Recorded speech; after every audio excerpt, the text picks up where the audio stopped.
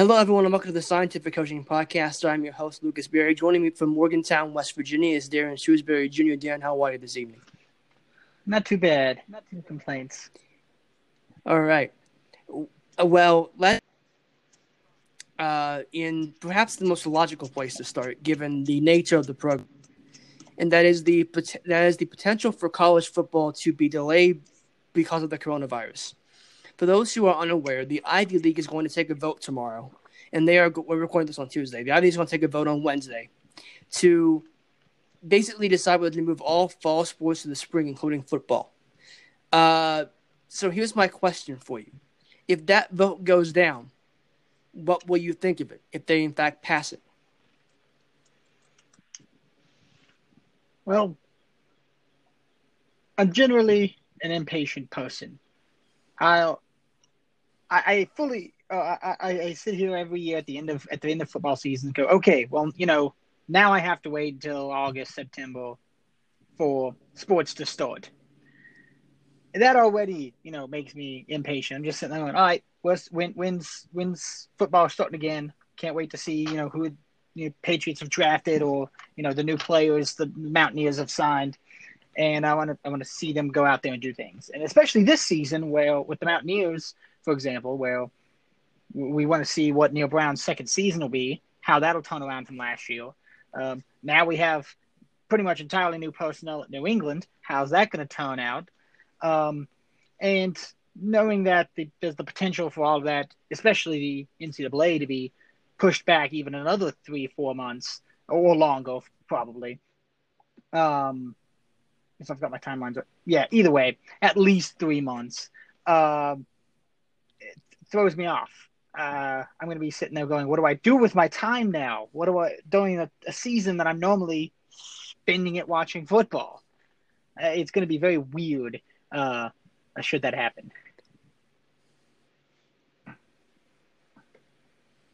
You could take up a fall hobby like basketball even. You could do that.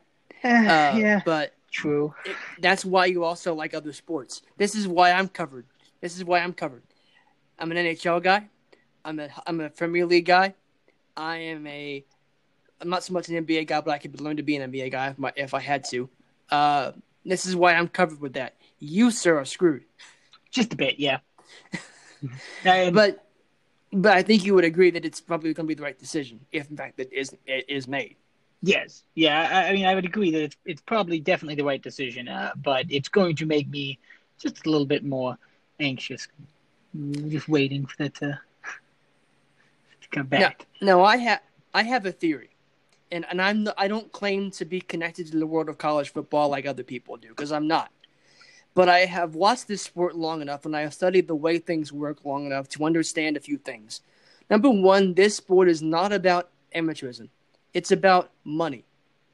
And my gut feeling is that the FCS the group of 5 on down, the group of 5 FCS Division II and Division III schools will not play in the fall. They will play in the spring. But the Power 5, because there is so much money tied to a TV contract with them, will find a way to put themselves in on our TV screens in the fall. That's my gut feeling. Which means on the surface, it's not going to be that big a deal because you're going to have basically the same thing you normally would. How many times do we see an FCS game on TV in the fall? Not very many times unless it's a really, really big FCS game, as in North Dakota State or James Madison's playing. And you'll see those FCS games against, like, Eastern Kentucky is West Virginia's FCS opponent this season. Forget that game. That game won't happen, if you're asking me. Mm-hmm. It won't look different, but it will be different in that come springtime, we're going to see the MAC, Conference USA Marshall, I don't think will play a season in the fall. The Ivy League, obviously being the one that will have this vote, will be in the spring. And I think that could be good because I think that will give more exposure and it will actually help bring the floor up to where the Power 5 ceiling actually is in college football. And I think that could do well for everyone. This could, keyword could, be what changes the sport for the better, you can argue, for the rest of the time we are ever playing college football. Yeah, I think there's a very good point. I think that would be definitely good for those there's smaller schools for that exposure. And one thing that I had actually pretty much just thought about is depending on the exact start and end of that extra seasons, so to speak, of sports, a delayed season, should that stick through, should that remain a permanent thing, or even just for this year, should it happen, is how it could affect potentially the draft stock of some of these FCS players that might be going to the NFL. It might not do so much, but it could for those particular prospects that this final season of theirs might make or break their stock, or decide whether or not they're drafted at all. If they need these stats for that semester or for this season to really show why they should be in the NFL, I got to wonder how it might affect them. It might not be as big of an issue as I'm thinking, but I can imagine that would be an issue. I can make a very positive case for that. Here's my point. Excuse me. What happens in the spring in terms of prospects showing themselves off? Pro days, right? Mm-hmm. If I'm an FCS or Division II, like Kyle Duggar, it's a Division II school from Lenore Ryan. Yep. If Kyle Duggar is playing in the spring, does he get exposure? Does he get more people who are going? Let's say you've got West Virginia Spring Day in mid-April, and let's say there's a kid at Fairmont State who's playing really well, who is looking like an NFL prospect. Fairmont State's playing Concord at Fairmont on that Saturday. Let's say WVU Spring Day is on a Friday or a pro day. Mm-hmm. You want to go to that game on Saturday to stick around in Morgantown and Fairmont that night? Yeah. I think that could actually help because it's more exposure. Now, granted, the exposure that we talk about in terms of people knowing their names is not important. It doesn't matter if you and I know their name. What matters is if scouts and coaches know their name. And they're going to do their job regardless. But I think for some, having that recency bias could help. Whether it's a good decision or not, we can debate that when the time comes. Mm-hmm. But I think in terms of being able to show yourself in a game that won't be hidden by a Power 5 game, that could benefit a lot of people. Yeah, I can't disagree with that at all. Yeah, I definitely could see how that could also be a positive for those students. This is why he and I work. He's negative, I'm... So let's move on to something I know I brought it up before we started recording, but I know you're going to agree with them. The Surgeon General, who I forget his name, and I apologize to him immensely for forgetting his name, says if you want college football in the fall, you wear a mask. What does that say about the fact that we have to bring in a sport where we basically threaten to not play it in order to get people to wear a mask? Instead of, I don't want this person like me who has a pre-existing heart condition to get it and possibly die. What does it say about that? Yeah. And I don't want to get into this big every American is dumber than a sack of potatoes, but let's be honest here. Let's not hide ourselves. That there is something to be said about it. It really does kind of speak to the overall just selfishness, right? It's more of I want football to happen because it makes me happy, instead of I care about the person next to me getting sick and possibly dying or having long-term health effects, as we're starting to see from this. So as sad as it is to sit there and have to play to the selfishness of people, and I'm not saying all people are selfish. Obviously, that's not the case. But the general selfishness of people, it's a little bit depressing. But it also, if it's a thing you can target to get people to do this so we can get out of this pandemic and back to a semi-normal life, then so be it. If I were a person that sports was the only reason why I did things, I guess, and someone told me if you want sports back, wear a mask, and I wasn't already wearing one, I'd probably be convinced because I want to watch sports. And I would hope that others are at least, because you're not going to get sports if things keep happening. I mean, just look at the South, where a lot of schools are. They're getting demolished right now with cases. And if you want to see any of those schools play, USF, Oklahoma, Miami, Texas Tech, even arguably, Virginia Tech Virginia's still seeing a slight uptick in cases. Things like that. If you want to see any of those schools play, you're gonna want to put a mask on and get this over with, because we've got a month and a half, probably, until the first week of games would be. We got about 6 weeks. The way it's looking, based on the way the beginning of the pandemic started in America, you guys aren't getting over that in 6 weeks. It's not going to happen down there unless something right now starts. And that's putting a mask on, staying home, and staying away from other people that aren't already, at home with you. But it seems like that's too hard of a concept to understand for a lot of people, for whatever reason. For whatever reason, and we can debate about just why all the time. When you mentioned all those schools, Clemson is probably the biggest one of all, right? That has a lot of cases going through it, and not necessarily in terms of national scale, because you've got Texas and Oklahoma, but Clemson is the one program that everyone will point to and say, okay, something's going on here. Clemson plays at Georgia Tech on Thursday, September 3rd. If I were a betting man, I don't know that I would bet for that game to actually happen on that scheduled date. I wouldn't bet on either, because I don't trust Georgia. I don't trust Clemson going across into Georgia and not getting people sick. Or worse yet, getting it from people at Georgia Tech and then going back home. Yep. I don't trust that. And here's the thing: if you're a West Virginia fan, we're the school that traveled the most for conference games outside of Hawaii. You don't want them going to Oklahoma and having to bring that back here. That's not what you want. No, not at all. I mean, you don't want that at all. No, especially because, Texas and Texas Tech are in the conference, and they're one of the hardest hit states right now. So think about this. The first game for West Virginia is Florida State in Atlanta. That should have alarm bells going off in your head right now. Exactly.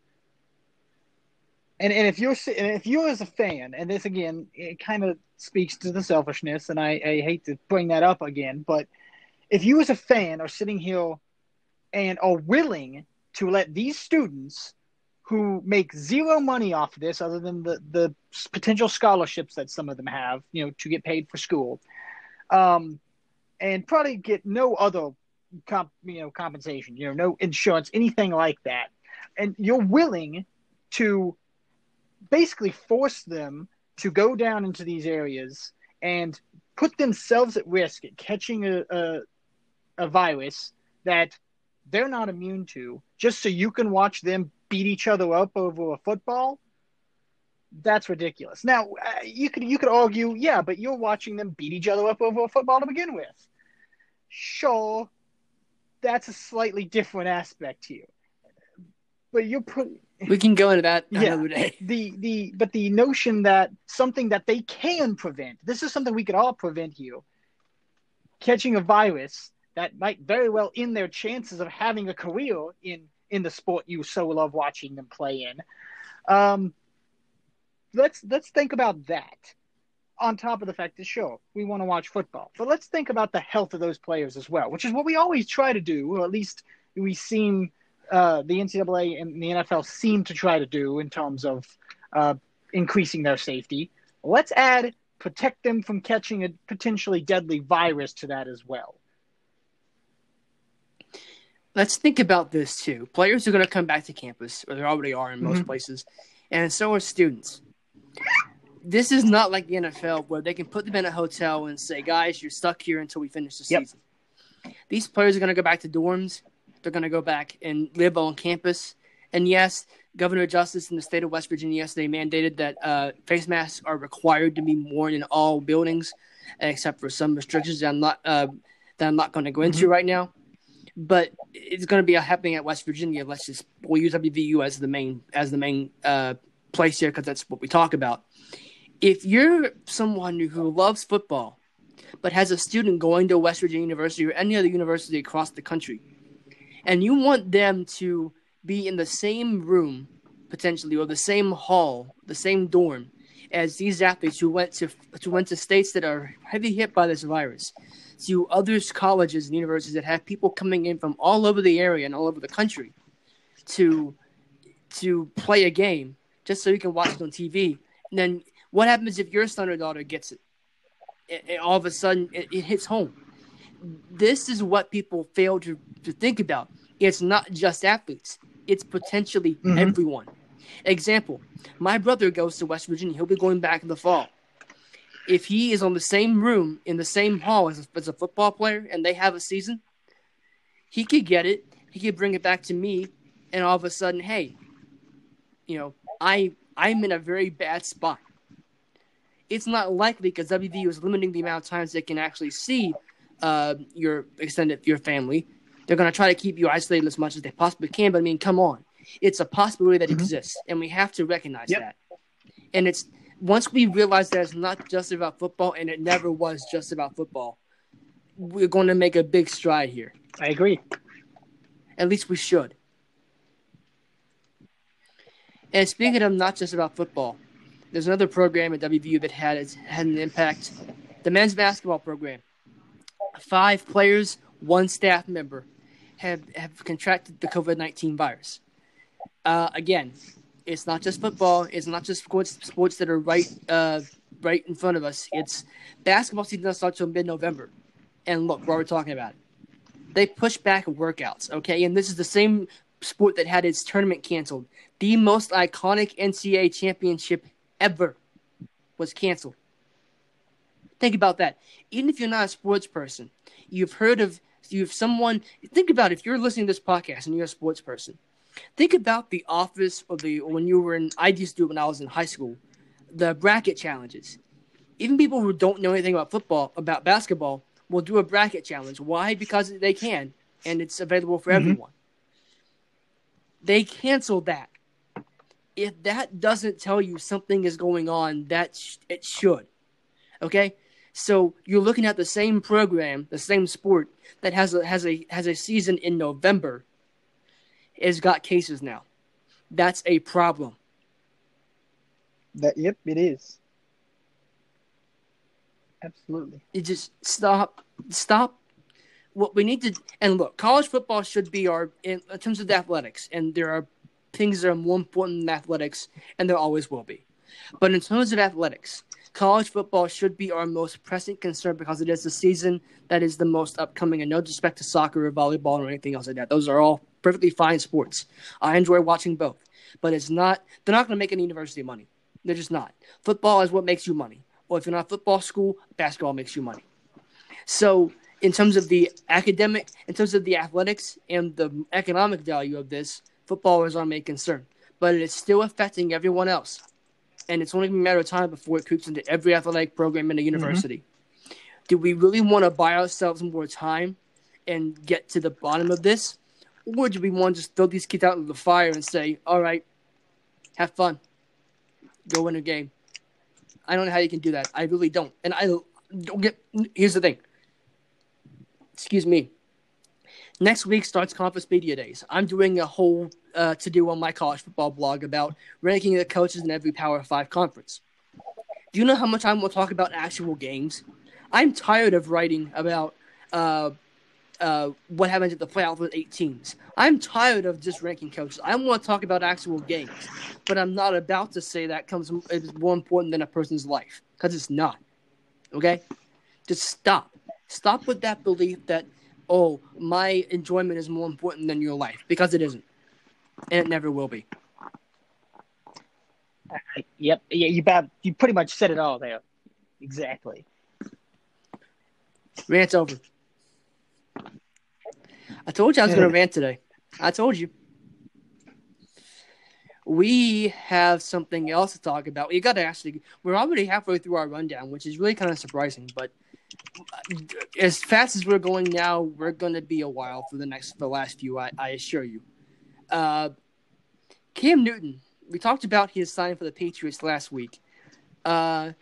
This might be the biggest bargain Bill Belichick has ever got in terms of the literal pennies on the dollar that Cam Newton. Actually, I should say single penny on the dollar that Bill Belichick got Cam Newton for. It's an incentive-laden contract. Do you have the details of that contract? Right in front of me. All right, take the floor, sir. So we all aware Cam Newton's a Patriot. A few days ago, the contract details became apparent. The contract's a 1-year deal worth up to $7.5 million. That's already, nothing too crazy for especially a 1-year deal. It's like, okay, that's not that's not an extreme amount of money, but the guy's not getting robbed. But the base contract is $1.05 million. The minimum salary for a player with 9 years experience. Only $550,000 of that money is guaranteed. I worded this in the text when this information came in. I said, Bill Belichick stole this man. He literally got him for a penny on the dollar there. It's the other $5 and some change million are available in incentives. Let's see, it's what, $700,000 per game roster bonuses, and then up to $700 for that, and then the additional $5.75 million in whatever other incentives are there. He for the sake of NFL players, he's a minimum wage guy for this in comparison, other than practice squad players probably. But the most, I want to say this is kind of surprising, but maybe not. Newton responds to this, to everyone, seeing this, and Newton says that the contract or the fact that he's with the Patriots isn't about money. It's about respect for the organization. And if that's true, I respect that 100%. I'll never tell a person that they shouldn't worry about the money in their career at all. But there are certain players that we know focus solely on the money and don't really give a shit about the game. And we've seen that a lot more over the last few years. So to see him say that, it makes me go, okay, that's cool. I respect that. But who knows if it's just he's saying it to say it? I don't know. I'd like to hope that he truly, doesn't care about the money and just wants to play for a great organization. But who knows? I'm also a pessimist, so he could just be saying it. Thing is, it's Cam Newton. To interpret him would be like, you have to have. There's probably a section of the Rosetta Stone we haven't found yet that contains Cam Newton's language. So, and again, I don't mean that disrespectful, but let's be honest. The things he says, you go, okay, Cam, what exactly are you getting at here? And look, it's going to be hard to figure out whether he means it or not, at least initially, because you can go through the motions of an NFL training camp, and that doesn't prove anything, whether you love the franchise or not, or have respect for the franchise. What proves that is, well, here's the first thing I think of is if there's a deal offered to him for less money next year, does he take it, or does he go chase the money for a bigger contract and a perceivably worse team? Let's say they go 12-4, make the AFC playoffs, win the division again, number 2 seed or number 3 seed at worst, and they go into the playoffs. And I don't know what they're going to happen in the playoffs. Let's just say they make the playoffs, they get to the AFC Championship game and lose to Kansas City, which is not great. But if you told me that before the year when Brady left, I would have told you were absolutely crazy. So let's say that happens, and he gets he gets a deal that is below what his market value should be. If he respects the organization and respects Bill Belichick and Josh McDaniels, he comes back. If it's all about the money, he goes elsewhere. That's when we're going to find out about it. Because everything else he does in the middle of the season won't tell me anything. I might have a feeling, but I won't know for sure until next year. Yeah, exactly. It's going to be a waiting game because this is a 1-year contract. Unless they decide to extend him over the course of the season, we won't really know until the end of next season shows up and we see what he does. They won't. They're not going to give him an extension mid-season because that extension will probably take effect middle of the season and they're not going to do it. They don't have the money to. They don't have the money. So it's like, okay, fine.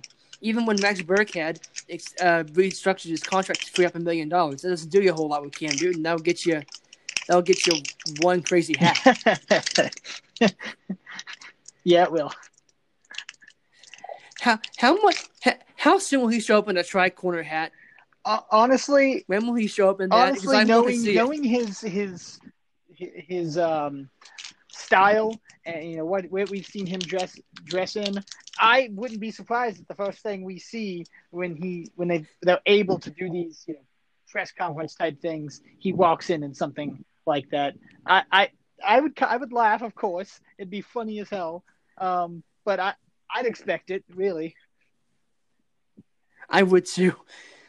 If anyone in the Boston area owns a costume shop and you see a big man, looks like he could be an NFL quarterback, walk through the door, please tell him you're actual Patriot from the Revolutionary War costume, not your fake Patriots uniform you have in the back. Please tell him you're a Patriot Revolutionary War uniform. Please. So we can't talk about Cam Newton getting ripped off the shelf at the crazy almost the season sale without talking about Mahomes breaking the NFL yesterday. Oh, a side note. Let's talk about that. Side note on Cam Newton. I also saw after that deal broke or the contract broke that apparently only Cleveland was the other team to actually talk to Newton. So it was basically New England and Cleveland that had interested him. So I found that interesting. But all right, now to Pat Mahomes.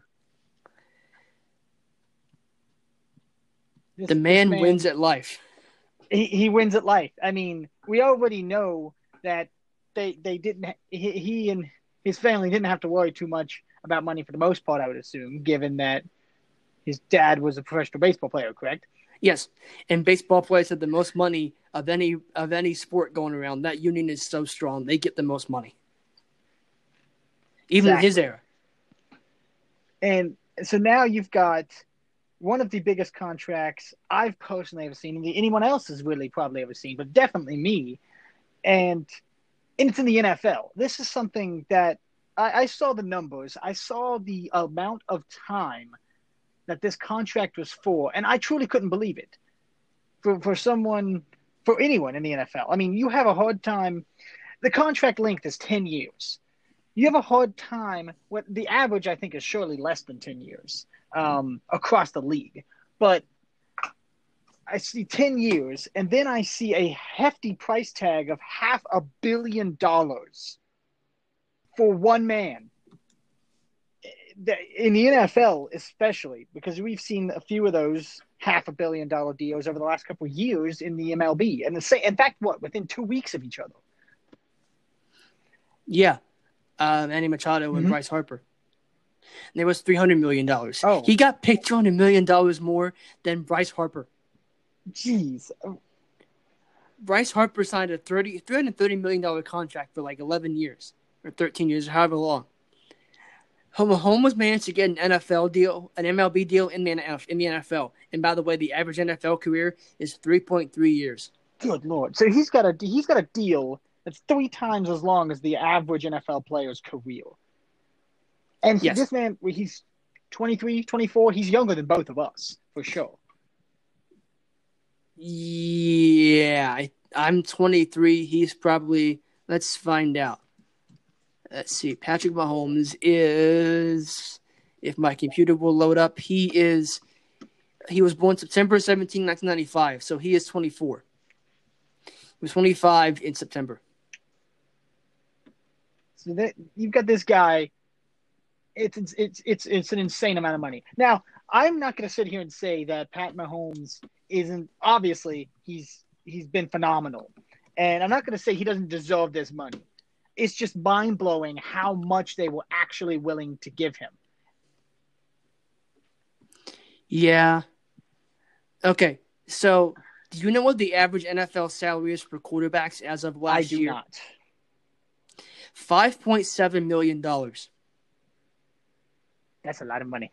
He's getting paid about $50 million thereabouts per year, $49 million or so per year. He's getting paid 10 times the average salary at his position. It's crazy. Now, how much? What I don't remember is how much of that deal was guaranteed, and how much was. I know a large majority of it was guaranteed. Which is even more insane. Let's find out. Yeah, let's find out. My internet is kind of being slow here, so let's see here. You might have better luck than me, because I'm stuck in the spinning ball of death. Okay, let's see. Here's one from the USA Today. Make sure this is recent. Yep, 8 hours ago. I'd say that's recent. That'll work. Signed a 10-year contract along with contract incentives as well as up to a total of 503. The contract includes just over $63 million in guaranteed at the point of signing, and $141 million is guaranteed should he get injured. So think about it. He got $63 million just for putting pen to paper. Yep.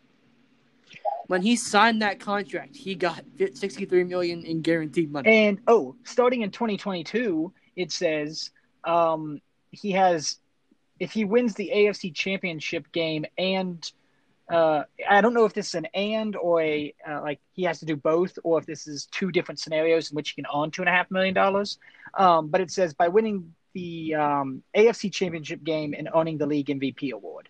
So either he does both, or he can do both of those separately and get $2.5 million together. I would think it would be separately, because I don't know that the only thing is if you put them together, you save yourself that $2.5 million, but you also have to think about even with the pandemic, and I apologize for the inability to talk today. If you think about the pandemic, the NFL is still going to make a lot of money. So do they just think the salary cap is going to keep going up and they're going to be able to afford that $2.5 million? That's the thing. You've got to have that money somewhere. You can't just, I guess you could go into debt for one player, but he's not worth that. No player is worth going into debt for. So do you really want that? But I would think it would be an either or separately. I don't think it would be tied. Won't be tied to the other. I wouldn't think so. Yeah, that's how I think about it too. I would think about it as having two separate incentives. Because winning the AFC Championship game is tough enough. Owning a league MVP on top of that, that just doesn't happen very often. That doesn't happen that often. Exactly. So, plus, let's take a look at who's the main threat to him in terms of doing both in the next several years. Lamar Jackson in Baltimore. So if they get to Baltimore and the AFC Championship game and they lose, and he wins the MVP, well, that's fine. But Lamar Jackson could have an MVP caliber year every year for the rest of his career. And the Ravens could go to like 6 Super Bowls in 12 years. Not impossible. A bit unlikely, sure, but not impossible. That's a really good organization in Baltimore. They do things right. They run a very tight ship, so did the Chiefs. They're going to be good for a while. This is not going to go away. No. And we both agree the Bills are doing something good. The Patriots, so long as Belichick is there, will be in the mix. So, and Miami, they might finally get their act together. I think the Texans are a decent organization. Tennessee with Vrabel, Colts in Indianapolis with Phillip Rivers, and then they drafted a backup. I forgot who they drafted though. So just think about that. There are so many different things standing in your way. And then the whole rest of the league, the NFC, with, Russell Wilson, Jimmy Garoppolo, Jared Goff, Kyler Murray, Dak Prescott, Carson Wentz, just quarterbacks. I think half the NFC's quarterbacks. Yep. There's a lot of things standing in your way. I think it's going to be, I would think it would be an either or. Because I don't think it would be tied together, but that's way beyond what I'm dragging you back. Yeah. Continue. But I just saw that and I was like, oh, okay. So it doesn't, I'm not going to try to even understand these two figures that they have in this thing. I guess it just kind of shows down how much money he could have at the end of each season or the beginning of each season, I guess, based in guarantees. I guess there's an X amount guaranteed each season or something. But it actually has a breakdown, but I'm not going to actually sit here and say I understand what it even means because these things are very wordy. You can show that to me later, and I'll try to use my limited legalese in NFL, and I will try to interpret it. But you know what's crazy? Remember Bobby Bonilla I told you about last week? What is it? Gets that contract from the Mets every year. Oh, yes. When this deal is done, the Mets will still be paying him for 4 more years. That's insane. Think about that.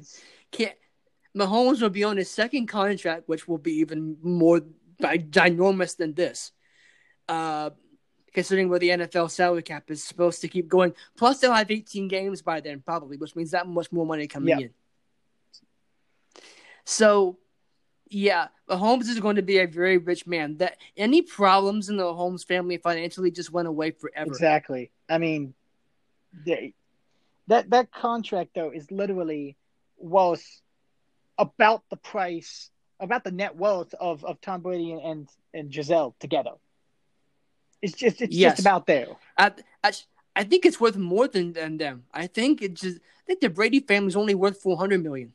I think that's $100 million more than the Brady family. That could be true. I can't think remember about the numbers. that. Think about that. I'm gonna look it up if my internet doesn't. Last I recall, I know Brady was worth 180, I think, and then and Giselle was close to double. But those can very well easily change too. Of course, net worths change. Okay, so they're worth $540 million total. So they're a little bit more than Mahomes, but the fact that he's even within $30 million or $40 million close to them, what does that tell you? It's insane for a third-year quarterback, exactly, or fourth-year quarterback. They're literally looking at Mahomes and saying, "We've got the absolute faith in you," and great. That's something you want to have. You wanted to have a quarterback that you can sit there and say, "We have so much faith in you. We want to give you this much money." Whether it's smart to sit there and give him that much money, we could debate that all day. But you want that's what you want in a quarterback or a player is someone you can sit there and say, "Well, we're willing to give you this much money because we believe in you that much."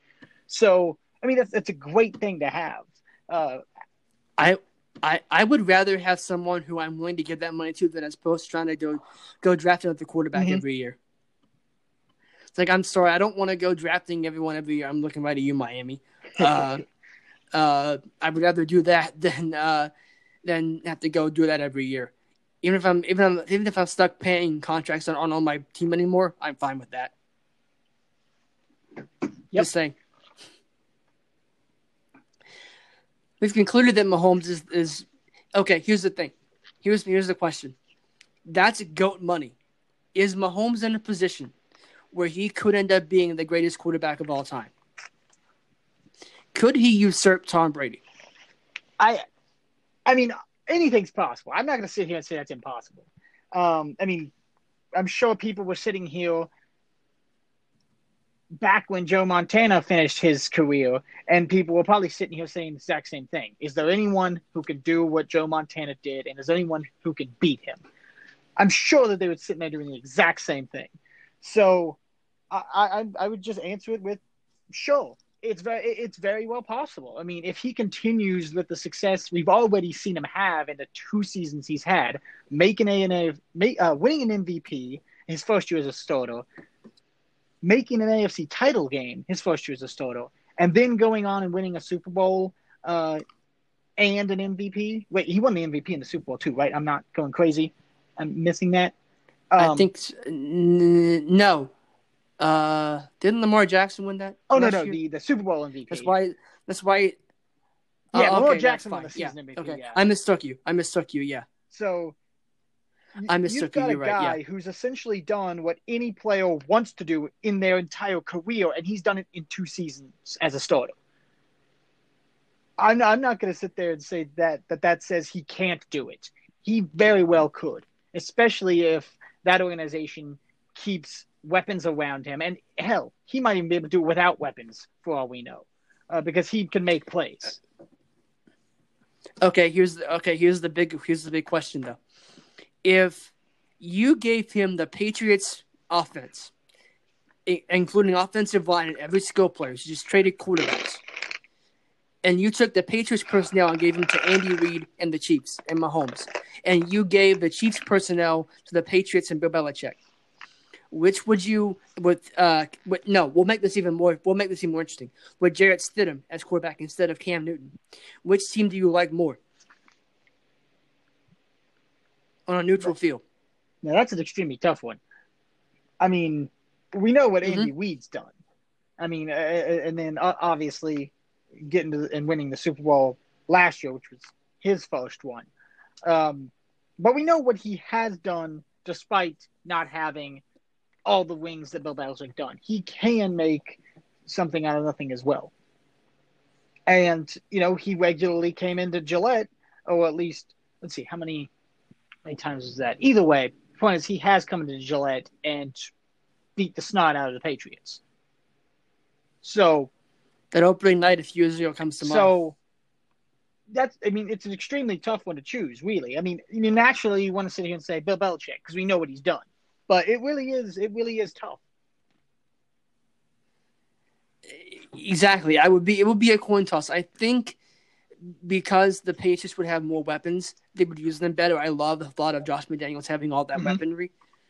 But I also recognize how good Mahomes is and how much he can extend plays and give people the chance to get open, which the Patriots didn't really have. No offense to Brady, but he's not mobile.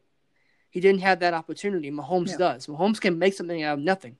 Brady, for all that he was, and all that, Stidham's more mobile than Brady. But there's not been a history of that in New England. That was part of the problem. So that's my opinion of that. Is I think I would take the Patriots would be in a very close game because I don't trust them to stop Mahomes for a full 60 minutes. Yeah, I mean, those are good points. Let's move on to the WV Illustrated All Mountaineer team that was revealed last night. I'm going to run down the offense. I'm going to run down the defense. I'll run down the coach and special teams. We're going to do offense first. We'll talk about it. Then we're going to do defense first. Then we'll do coaching. So this is split into 3 subsections, if you will. Make sense? I think it'd be the most streamlined way to do it. The most smart way to do it. At quarterback, from Daphne, Alabama, number 5 in the program, number 1 in your heart, Patrick White. At running back, number 10, Steve Slayton. At fullback, number 35, Owen Schmidt. At wide receiver, number 1, Tavon Austin. At wide receiver, Stedman Bailey. I forgot his number. Didn't he win number 3? I think so. We'll go with that. Offensive flex, number 7, Noel Devine. On offensive line, Mike Compton, Brian Joswiak. I don't know his name. He was before my time. I'm just going to guess. John Stroya, Colton McKivitz, and Dan Moses. That's the offensive line. That's the offense. So, again, that's Pat White, Steve Slayton, Owen Schmidt, Tavon Austin, Stedman Bailey, Noel Devine, Mike Compton, Brian Joswiak, John Stroya, Colton McKivitz, and Dan Moses. That is one hell of an offense. Absolutely. And it's awesome that Colton McKivitz, who just recently graduated, is on this list. As in last year. Congratulations to everyone. I thought Steve Slayton would win the running back competition, and he did. But I'm glad Noel Devine got in there as the offensive flex because that gives you a lot to work with in this theoretical game we're going to be playing against someone's other team. That offensive line is mostly dominated by 80s guys. Mike Compton played from 89 to 92. Brian Joswiak played from 82 to 85.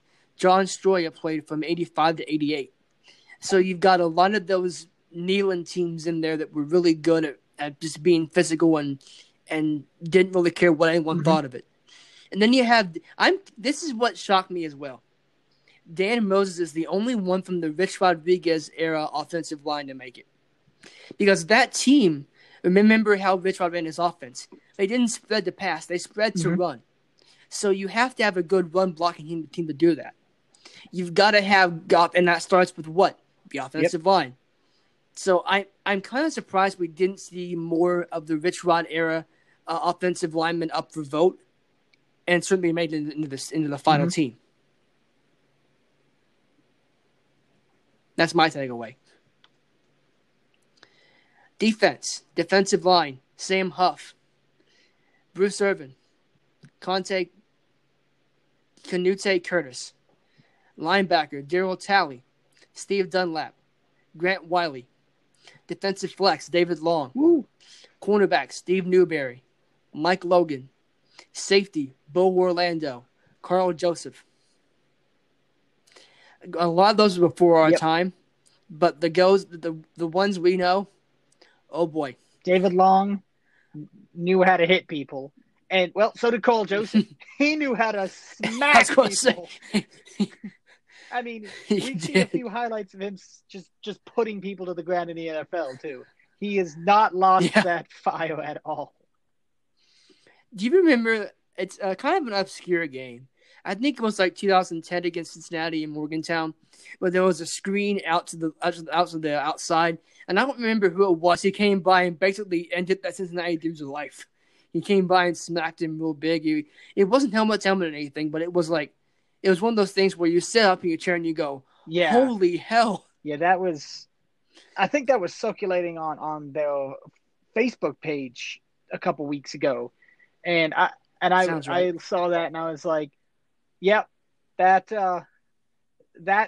still hurts me. Yeah. It still hurts me. You're going there, okay, maybe I should not. Every now and then there's those hits that you physically feel pain watching that hit. And Carl Joseph is definitely one of them, responsible for many of those occurrences. Oh, yeah. Kicker punter from Plum, Pennsylvania, the GOAT, Pat McAfee. Was there anyone else? If you didn't vote for him, I question your loyalty as a Mountaineer. That's it. That's all I got to say about that. Yeah, really. It's like, okay, even if you're one of those guys like, I remember back in the day. No, Pat McAfee is the greatest kicker punter that's ever come through this program, and probably will be forever. It would take someone really good to get him off that pedestal. Absolutely. I mean, and he's still the program's all-time leading scorer. Yes. I'll read you this exact quote from their website. The program's all-time leading scorer and arguably the most entertaining Mountaineer in program history. Yep.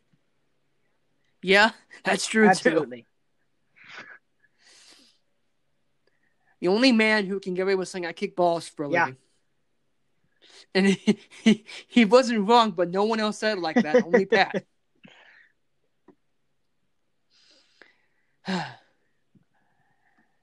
Also, the head coach, Don Nehlen. And it says was the most lopsided poll. Nehlen won with 74% of the votes. He had 1,200 more votes than second place finisher Rich Rodriguez. If that doesn't tell you how popular Nehlen is, still with people who... Here's the thing. A lot of younger fans, and this is the case with every fan base, it's not WVU unique, but younger fans only see what's on their screen now. They don't... It takes someone to really get into a program and to really become not so obsessed, but interested in the history of a program, to really understand the past and where you came from. If Don Nehlen doesn't do what he does at West Virginia, we're not having this conversation. We're just not. Because Don Nehlen was the one that saved that program from oblivion. Once Bobby Bowden left, Frank Cignetti had 17 wins. He went 17-27. His biggest achievement was going 5-6 in 2 of his 3 years in Morgantown. That's not good by any measure. Mm-hmm. That's not saying he was a bad coach, but it's not a good record. We don't know what would have happened had that program not had Nehlen coming in. But think about what Neyland also had. He's the one that had the Flying WV come into the idea for that come into his mind. He said, we can't play with this logo of WVU and a football on the state outline. You just can't do it. He came into a whole new stadium and moved into the current Mountaineer Field away from the old Mountaineer Field. He had a new stadium. He had one of the most recognizable logos in school, in ever. Really, that if you show that name, if you show the Flying WV to anyone who knows anything about anything, there's so many things that university does, they will tell you what that's from because they know it. Mm-hmm. So he came in with that, and that changed the program because they had something they could identify with West Virginia University. That changed everything. Neyland did more for this program than I think most people, at least in younger fans, know. And I only know because I read his book. But I know it now, and I know he was the only logical choice for that. We, as younger fans at a time, we're not younger fans anymore. We are to some people, but for most people, we're not. So we knew what Rich Rodriguez did. We saw Bill Stewart. We saw Holgorsen. But there was only one logical option here. There was no other option you could possibly vote for and still be considered sane. Exactly. And I will say again, I'm really surprised that Art Pappy Lewis wasn't included in that. I showed you his resume the other day, and I think you agree with me. Yeah, definitely. As opposed to Signetti. And I don't mean taking anything away from Signetti. He's a perfectly good coach. His son is the coach of James Madison, the head coach. He himself had a very successful career at Indiana University, Pennsylvania. He had a heck of a career there. But in Morgantown, it wasn't good. There was an old saying, people came to football games in Morgantown for the band, not the football team. The band was better than the team. And now we're fortunate to have a good band and arguably still a pretty good football team. I mean, despite last season, there's still a hell of a lot of talent there. Exactly. If you go to a game in Morgantown, whenever you can go to a game next, enjoy the environment because it's one of the best in college football. The band is good. The team is within reason good. It's an all-in-all great experience, and I can't wait to do it again. But if I'm going to do that again, some people have to wear a mask. Okay, I'm just saying. Wear the mask. Do it. Wear the mask. Do it, please. I want to go to a football game and not risk my life. Although I could argue I'd do that anyway if I'm watching down High Street if they win. Oh, well. Yeah. I mean, sometimes when you're up there in the student section jumping around after a touchdown, sometimes you do worry for your life. Sometimes. Well, you're the idiot who wants to stay on the very top. I like the viewpoint from there. Now, granted, there is the downside of that, along with the fact that, granted, I'm not going to say that this is exclusive to the top part, but there are a lot of drunk students. Yeah, that's true. I was thinking more about falling off the back edge and plummeting to your death. Yeah, but okay. Honestly, sometimes I'm surprised that some people haven't. I mean, some of them like to hang up there, and I'm not lying, every single game, even if it's not a packed game where people are standing up on top of that part anyway, because regularly, the security will come up and say, "Oh, you can't stand on this little ledge thing," basically for that exact same reason. People will be packed up on top of that anyway, especially if it's a game like Oklahoma or Texas in town. And with the amount of people that sit there and just kind of goof off and regularly chuck things off, and every single time someone up there gets thrown out of the thing, and the routine is when some person disrupts like that, everyone's just pointing at him, calling him an asshole down the entire walk back down with the security. So, and this has happened at least 90% of the games, if not every single game that I've been at, and always right around me at least once. Okay. Wait till Bama comes rolling in a few years. Wait for that game. Yeah. You and I are going to get a ticket to that game. We're going to sit next to them. We're just going to watch the student section. Yeah, just have binoculars sitting there. All right, what are the youngins doing now? Because at that point, we're basically old. Yeah. Yeah. Man, We're gonna get down the rabbit hole again. Let's not do that. Oh boy. Oh boy. That's our show, believe it or not. We're just under an hour. We have reached the point of the season of the summer where, like I said, next week is started media days. They're going to be virtual. There's no congregating in one area, which I'm glad about. I would expect, due to the Ivy League vote coming down tomorrow, that they'll still have media days. But we might get an announcement from a conference commissioner because they all speak at their respective conferences media day. I would expect an announcement if there's going to be a season postponement then. So the Big 12 isn't until 2 weeks from now. The SEC is next week. So we may not hear the Big 12 next week, but if we do, we'll talk about it, obviously. Mm-hmm.